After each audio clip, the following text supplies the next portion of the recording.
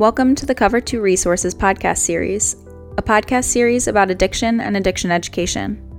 My name is Amy McNeil. I lost my brother Samuel to a heroin overdose on October 23, 2015. He was 28. As a family, we thought we were prepared to help Sam fight addiction, but we were painfully mistaken.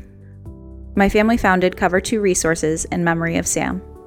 Our mission is to arm others with the knowledge needed to best support a loved one struggling with opioid addiction. The Cover 2 Resources podcast is an ongoing series in which we interview experts in the fight against opioid addiction. It is made possible through donations and sponsorships from concerned individuals or organizations. If you want to help in the fight against opioid addiction, please consider donating or sponsoring the Cover 2 podcast. Go to cover2.org for more information. This podcast is available on iTunes, Google Music, Stitcher, and via RSS feed. Simply search for the full name, Cover 2 Resources, on your platform of choice. Thank you for listening.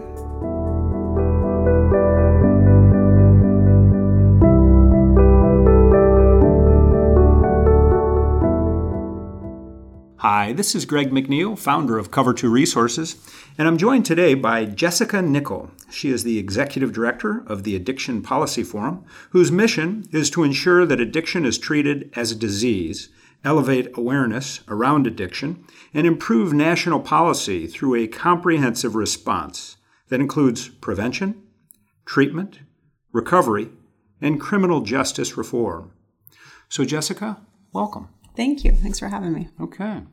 So you've been very active in advocating for those that are suffering from substance use disorder for quite a few years now, 26 years as I understand it. Yep, I think this is my year 26 in the field. Tell us where the passion comes from. Tell us how this evolved, how this came about. So my family was hit by substance use disorders and addiction. Both my parents struggled with heroin addiction, and as a result of that, my little sister and I were in foster care and sort of back and forth, and ultimately raised by our maternal grandparents. But as a family, we sort of struggled with all that my parents, and then three of my uncles and 4 aunts that went through sort of that same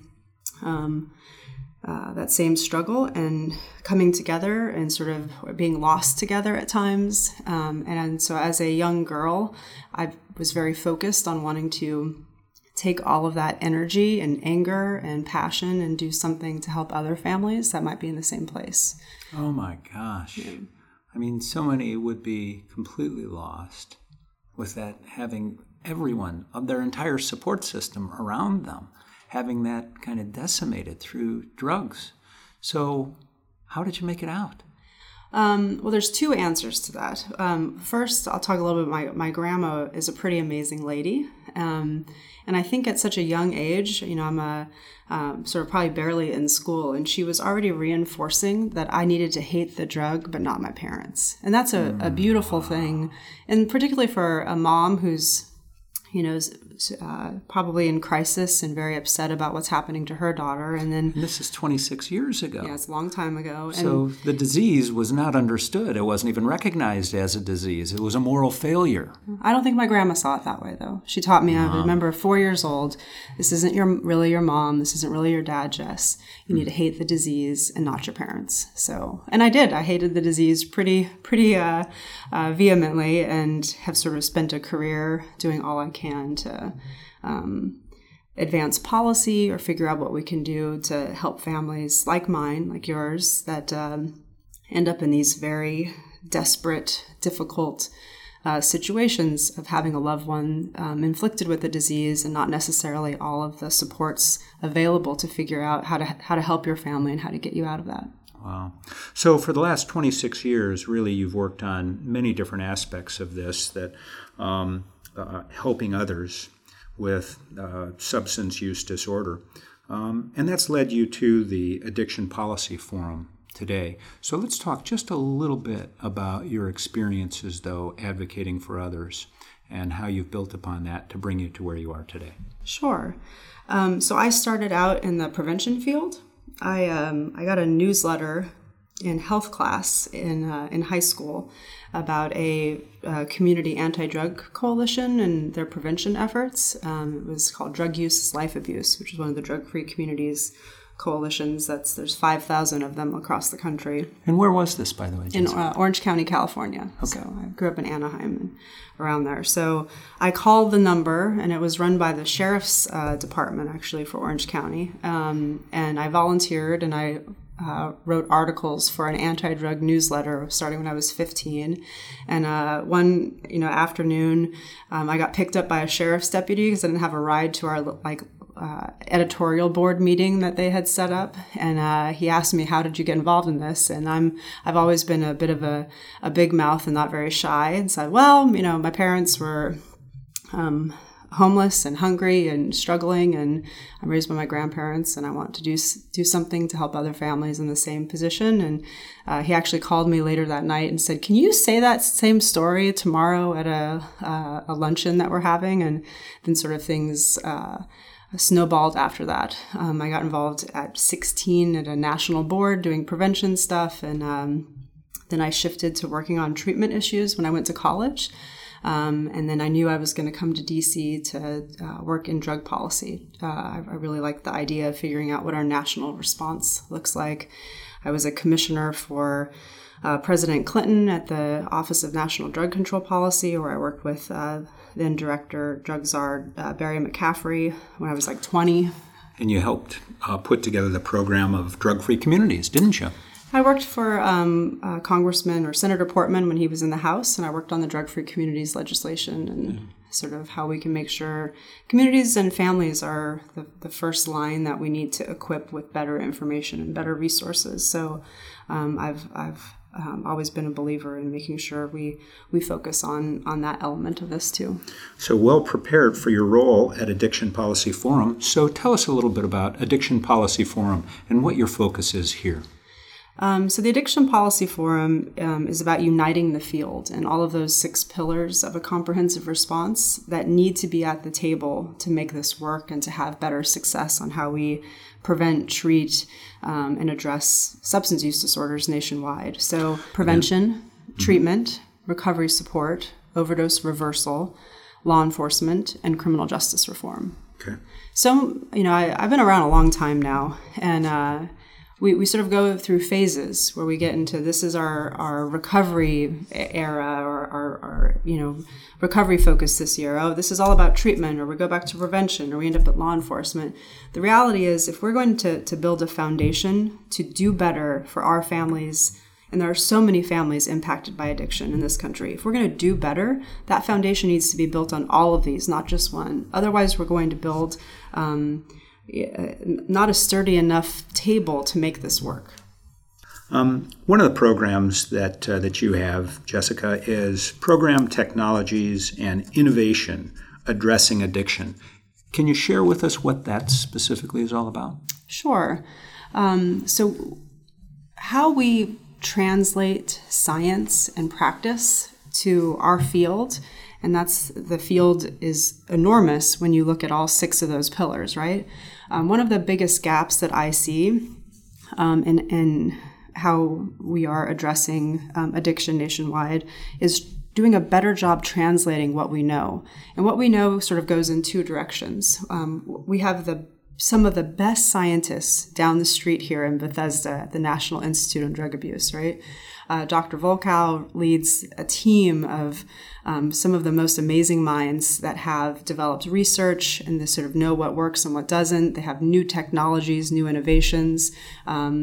And then from the field, all of the amazing things that our grassroots, our law enforcement, our treatment centers, our families are doing to innovate and change our response, we need to translate in both directions and make sure that we get more of this information out to everyone. And that everyone includes family members that are in the thick of it. That means family members like me that have a lot of fire in our belly because of what this disease has done to our families. It means law enforcement, criminal justice, physicians, clinicians, our teachers, our educators, parents. How do we translate all of this science and all of this innovation more broadly so we are in a much different place than we are today in 5 years' time? So you've been exposed to and you've got knowledge of the people that are kind of the think tank, if you will, in Bethesda, and the best practices in the field. And your organization is recognizing many of them. You've got an excellent Pillars of Excellence award. Yeah. Tell us a little bit about that and some of your award winners. I love bragging about the amazing work that our folks are doing, the folks on the ground. It's sort of the best part of my job. And we've talked about pillars. We worked nationally on a comprehensive piece of legislation to provide more resources for the field called CARA, the Comprehensive Addiction and Recovery Act. So we have these 6 pillars as a framework in a pretty broad sweeping piece of legislation that was signed into law last summer. And then how do we sort of take that a step further by really highlighting the amazing stuff that can be done, that can be done, that is being done in those 6 pillars. So we created this Pillars of Excellence Award. So annually we're going to recognize and honor one of the programs and one of the sort of amazing innovations that is happening across that continuum. And so we had a big event last week to recognize the first 6, the first class of our pillars. And the awards were even these really cool sort of pillars embedded in there to just making sure that we are thanking our field more appropriately for the work that they do every day that is making a difference. And really, they are pillars. They are sort of building up what we can and should be doing in a different way to treat, prevent, to intervene when an individual has a substance use disorder. So we recognized 6 of those programs last week. Our prevention program was run by a woman named Ellen Morehouse in New York. She started the Student Assistance Program, which is really about providing and creating that early intervention program for students. In school systems throughout New York is where it started. And she's done such amazing work and such great outcomes to make sure that that early intervention and all of the support from treatment, recovery, the schools, the parents are getting assistance quickly and efficiently to kids that are in trouble. So how does she do that? She set up a program that's sort of spreading nationwide to provide when an issue comes up at a school system, those embedded student assistance program caseworkers and clinicians have the resources that they need to immediately intervene. Addiction is like any other disease. We need to focus on early intervention. You don't wait for a disease to get worse before you intervene. So they've got people in the school. They do. That are embedded right Yep. there. Yep. And when they've got an issue, it's... Most addiction begins in your adolescent years. You hear about employee assistance programs, which are not just for substance use disorders or alcoholism, but for a number of things. This is taking some of that same model, but embedding it so much sooner at the school level when you have an adolescent who is struggling or has whether it's an opioid use disorder, issues with alcohol, marijuana, combination of substance use and academic problems that are coming up or other issues, and you're providing that early intervention and assessment and then immediate connection with the programs that are needed. Can I ask kind of a practical question about this? That would seem to be expensive. I think How do they handle the cost? Incredibly cost effective, actually. Yeah. They sort of build on resources that are already in the communities, and they just make that more effective by intervening early. You are going to have even greater costs if you don't address that substance use disorder at 16, and then you're dealing with that in your criminal justice system at 26, costing $40,000 a year. Yeah. So the cost benefit is so clear. And we also know that the quicker you can intervene, the more success that you can have in treating a substance use disorder. So on the disease model, this is brilliance. It's pure brilliance. And every school system in the country, in my opinion, needs to have Ellen's school assistance program. So is she getting like the local, ADM board is what we call them, the Drug and Alcohol and Mental Health Board, She is providing the resource as opposed to the school bringing on the resource is really what I'm getting at. Oh, no. It's the... Working with what's available in the community. Exactly. And engaging them and it's embedding them. It's not reinventing the wheel. Yeah, okay. Yeah. Okay, fantastic. Okay. So that's one of our pillars. Yeah. So our treatment program, we recognized Chris Hickey from New Hampshire. And sometimes I love the simplest idea that can have some of the most impact in astounding ways. And Chris, the opioid epidemic has been tremendous in New Hampshire. Yeah. And you have, firefighters, EMTs that are going over and over again to administer naloxone to reverse an overdose, and sort of the toll that takes, and sort of being at the front line of all the loss and all of the devastation. And he's like, we need to do something. So he went into his mayor and is like, we really need to do something. And I have an idea. Why don't we just open up our fire stations? If you have a problem, put it out there, put some PSAs and some announcements out. If you have a problem, show up at our fire department. And the beauty is that there's a fire department in every community, right? Yep. And they are sort of accessible, a little less threatening than some other systems that you can sort of go into. So show up at the fire station and we'll find you treatment. And they've had over 1,000 people since it only started last year that have come to fire stations, and they have gotten them connected and really connected. They make sure that there's a true linkage to care, and that their systems are making sure that they find beds and availability and appropriate care for individuals that come in and ask for help. Wow. Amazing stuff. Yeah, that is. Similar to Perry, but less intimidating.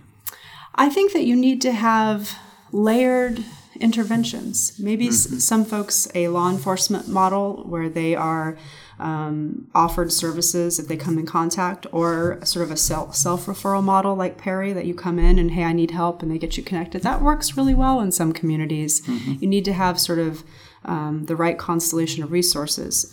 Layering in, having the same service available at fire departments is also something that can be a real game changer for communities. So I think we need to look at this layering approach on all of these interventions, because not one program is going to change this epidemic in our community. It's about making sure we piece together all of these individual components and find that right constellation for every community. Yeah. Can you share with us some other Pillar Award winners? Yeah, so very quickly, a few amazing ones. Our Recovery Award went to Phoenix Multisport and their founder, Scott Strode. And we know that sort of it's so important to make sure we build really amazing recovery supports for individuals post-treatment, or sometimes that ends up being their treatment path from the get-go. And so he created sort of a sober, active lifestyle, CrossFit and fitness-based recovery community. Right now they're in Denver and Boulder, Boston, and they're in Orange County, California. And it's free services, everything from CrossFit to weightlifting to hiking to cycling to ice climbing and skiing, but to build those support structures needed on your recovery path, building community. And anyone who's had 48 hours sober is welcome, and it fosters this sense of community that I've seen firsthand, and I think is just amazing.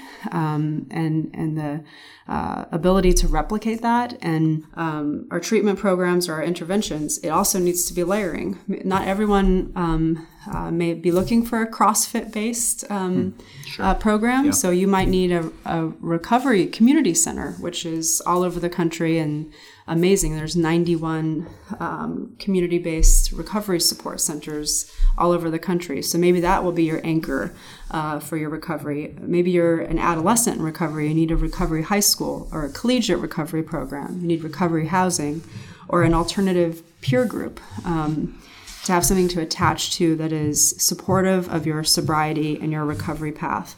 So I think we need to be creative. And when we find these gems of innovation, what can be replicated, or what does our community need?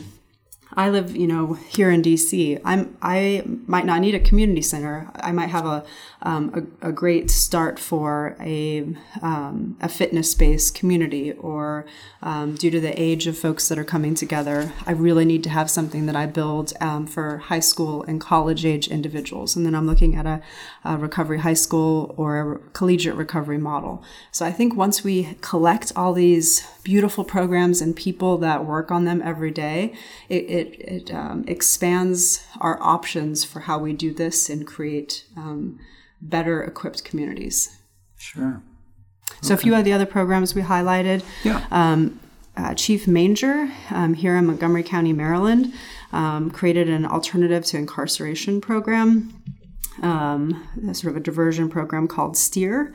And he even had his clinicians with him during the awards ceremony that really make that connection and handoff when they find an individual and come in contact with someone who has a substance use disorder. They instead divert and connect them to community-based treatment services with these embedded sort of clinicians, and then really amazing relationships with community-based treatment. It's amazing, and he's really sort of a leader in policing and law enforcement. So I think making sure that folks know this model that he has built that has had such great success can be something that other chiefs nationwide can take on. So that's kind of a precursor to drug court, maybe?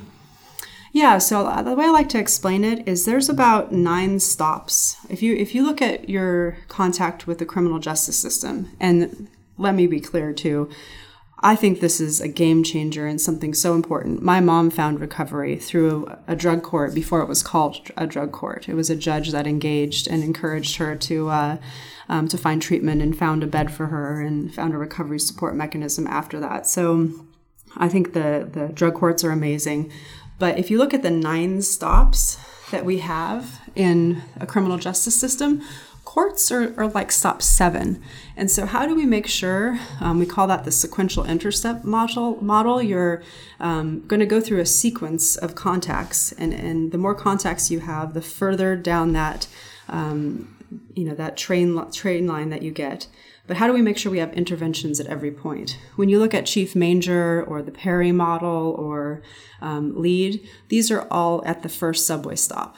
And law enforcement can deflect. What do you call the first subway stop? Law enforcement. Any law enforcement contact. Okay, yeah. Encounter with law enforcement. Yeah. Okay. And then you have probation, you have pretrial, you have prosecutor-led interventions, you have jail, you have courts, you have prison, you have reentry, making sure that each one of these, parole, you have interventions, you're equipping both leadership as well as line staff, and then you put these models into place because we shouldn't have everything embedded at the 7th subway stop. We need to make sure that we are replicating and learning from these amazing interventions at all the stops. You know, the second innovation that we highlighted was a prosecutor out of Massachusetts. This is John Blodgett, the district attorney up there. So he implemented this prosecutor-led diversion initiative. And when they come in contact with individuals with a substance use disorder, it may be a first-time offense, it may be a little bit further on, it's a variety of misdemeanors or felonies, but they offered deferred prosecution and connect them to treatment in lieu of prosecuting that case. And then once that treatment program and that treatment path is completed, so that they can let those charges go. But you have this DA who is so committed and so inspiring about his ability and his belief that if you intervene on the earlier end and make sure that you, when you come in contact with anyone with a behavioral health disorder, let's get them into the right care and see if we can get them on a different path and out of my subway line into a different one. Wow. Yeah. Powerful. It's wonderful stuff. Any others that you'd care to highlight? Any other award winners? Yeah, so we recognized Secretary John Wetzel from Pennsylvania. So he runs all of the prison systems in the state of Pennsylvania, and he has this amazing program. Also, one simple idea, but man, what a difference it can make! And found a very large and growing population of inmates that had opioid use disorders. So they began a medication-assisted treatment program, first as a pilot, and now they're going sort of system-wide, where they offer MAT, the naltrexone, a Vivitrol shot, and then connect them with treatment programs while they're still in custody. So they're behind the walls, starting medication-assisted treatment, starting therapy and the counseling to go along with that. And then as they get ready for release, they get them connected to make sure that that MAT is continued in the community for up to 12 months and make sure that they have the supports, the recovery supports set up to be successful on their recovery path. It's genius, and he's so committed to this, and he's done such great work. It's really, I think, going to be a game changer for Pennsylvania. So often with medication-assisted treatment, particularly Vivitrol, the challenge is a financial one and making that viable because Vivitrol, as you know, is very expensive. Yeah. How did they do that? Any insight into how he tackled it? I think that they see the cost benefit, right, of investing in treatment and the costs that can avert in other systems or down the line. But they have made that investment as a state correction system, and have he calls it a game changer, which is amazing. And he's also a real leader nationwide among his peers and other corrections directors. So I think it's something that could really take off. Yeah, absolutely.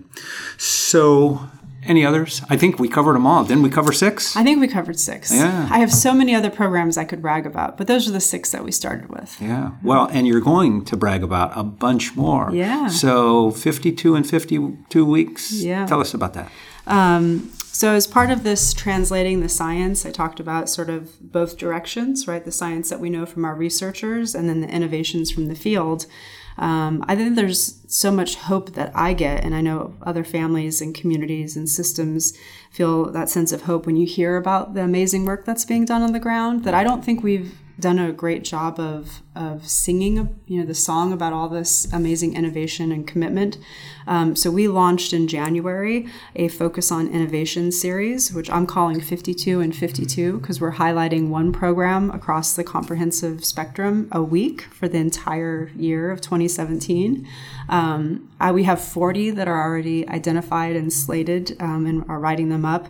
And we're putting out a combination of a document and a write-up about what that program is and how it works, which really can be used for practitioners and programs and policymakers to figure out is this a possible layer for my community? And we're even doing some videos and some write-ups for the media and some press releases about the amazing work that each of these, what we're calling innovations, each one of them has a different sort of place in sort of their development. Some are new, some have been around for a bit that just we don't feel enough folks know about them yet. Some have great research behind them and outcomes. Some are new and are still collecting data and sort of figuring out how to tell that story. But they all, I think, are representative of what a comprehensive response can and should look like. So you're already, I think, 5 or 6 into this? I am, yeah. And so tell us about a few of those, the notable ones. Yeah, so they're all notable, certainly. But. So we really try to make sure that we are alternating between each of the 6 pillars to make sure that we're giving airtime to all of the, Sure. Each is equally important. You need to have law enforcement as much as you need to have prevention, treatment as much as recovery supports. No question. But last week's Focus on Innovation was Kentucky START program, START. And START is an amazing commitment by their program staff and the state folks that have engaged on this. START is a child welfare intervention.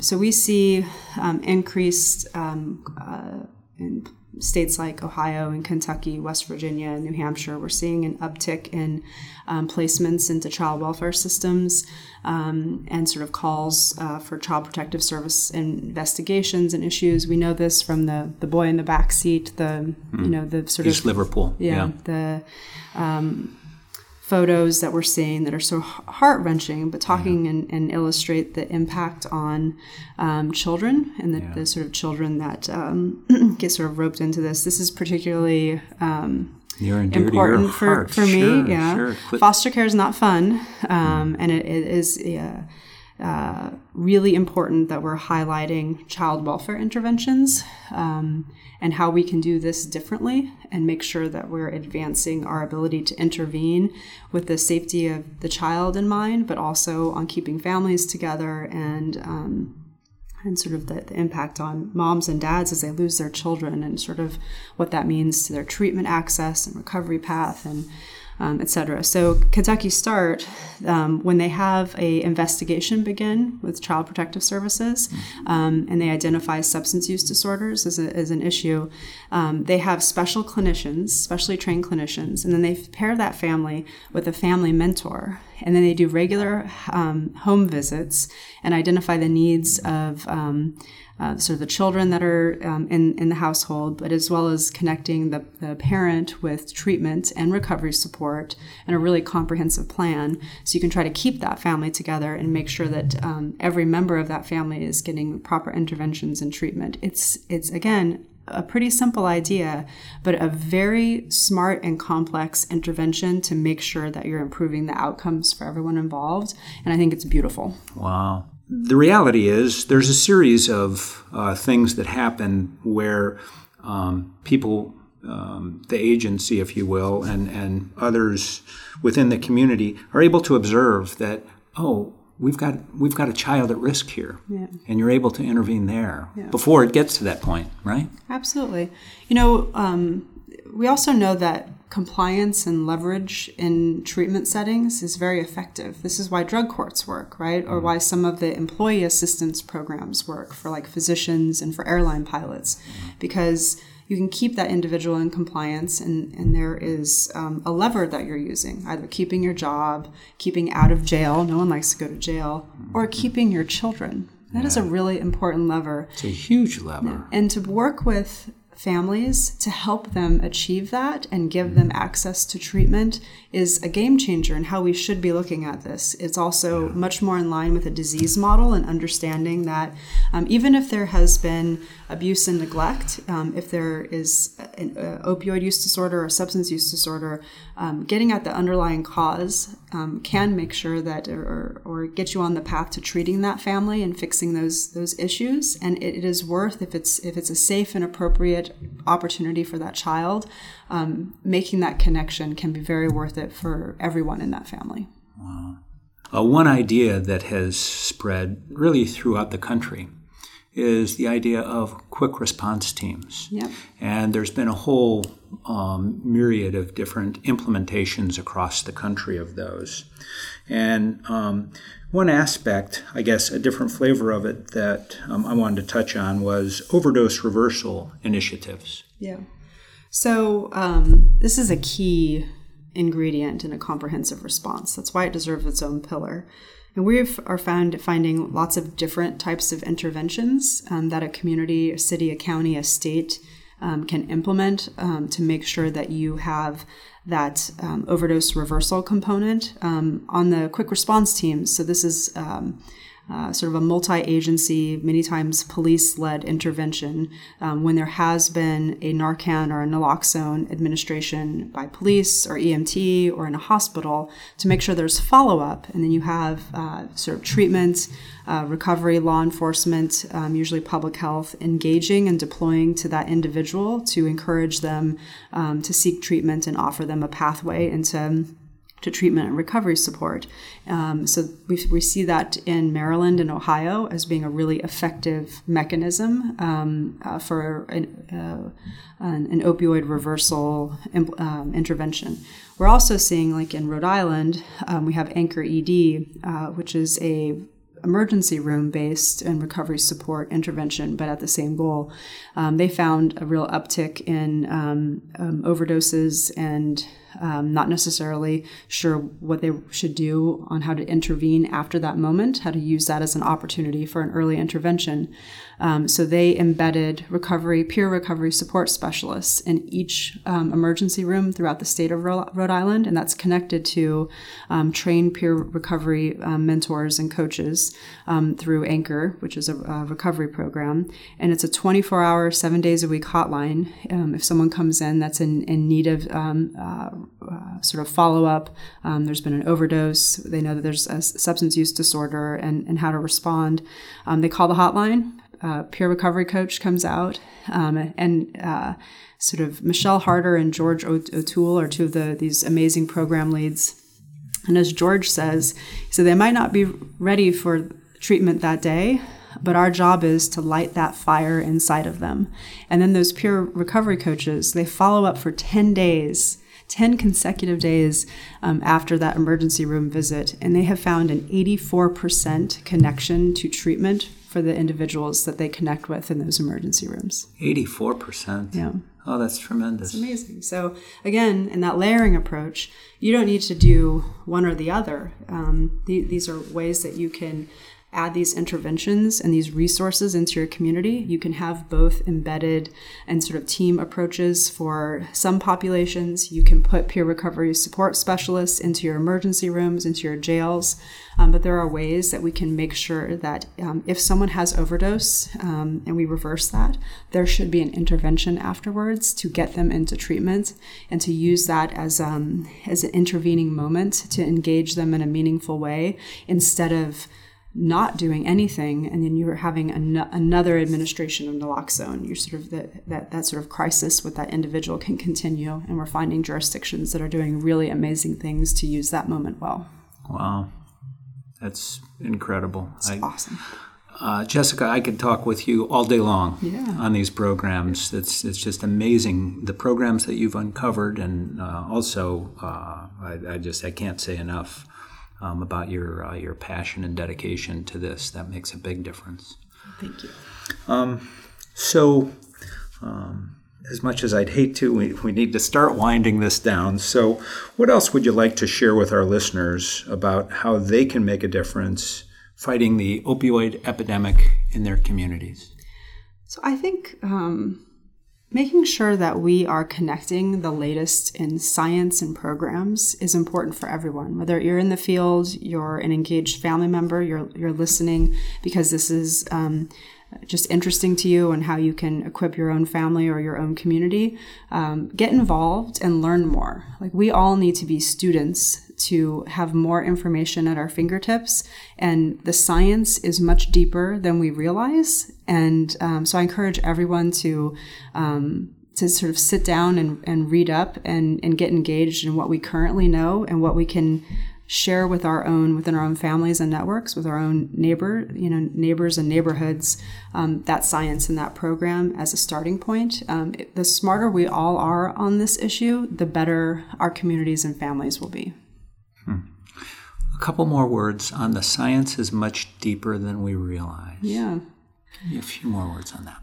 The best part, I can't actually say that. One of the top 10 parts of my job, because I love working with these amazing families that are, they take their darkest moments and turn it into a sort of change for the communities around them, the programs that are doing great work, and they go to work every day to sort of change this and roll up their sleeves in these 6 pillars.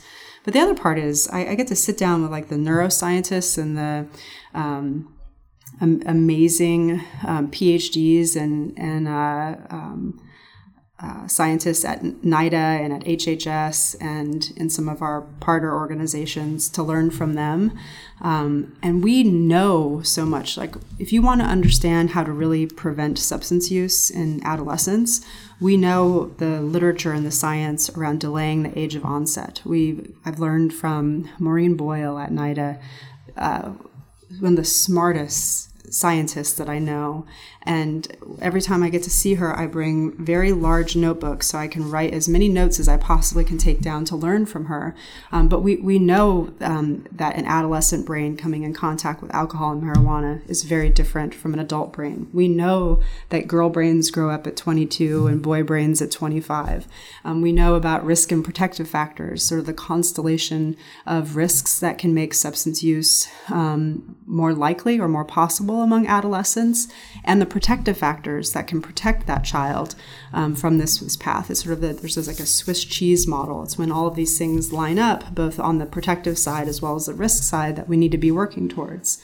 On the treatment side, we know about levels of care, ASAM levels of care, and what sort of those clinical criteria are, and all the different pathways for treatment that are available depending on where you are in the stage and severity of your addiction. Amazing research that's been done and sort of clinical progression on the criminal justice side, we know interventions that are amazingly effective for individuals with substance use disorders at all 9 of those subway stops.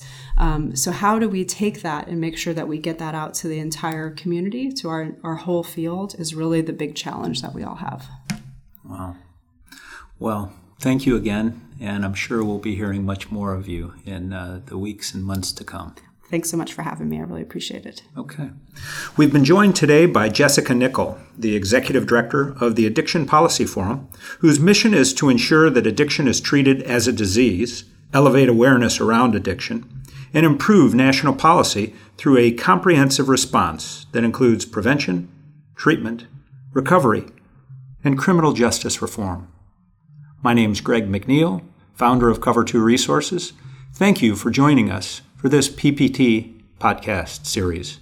That's People, Places, and Things Making a Difference in the Opioid Epidemic.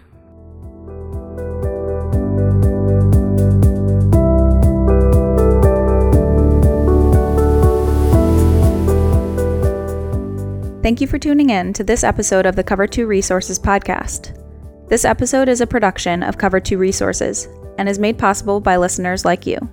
With your support, the Cover 2 team can continue to research and broadcast these resources to others in need. If you'd like to donate or to sponsor a future podcast, please visit cover2.org. As always, thank you for listening. Together, we can make a difference in the opioid epidemic, one life at a time.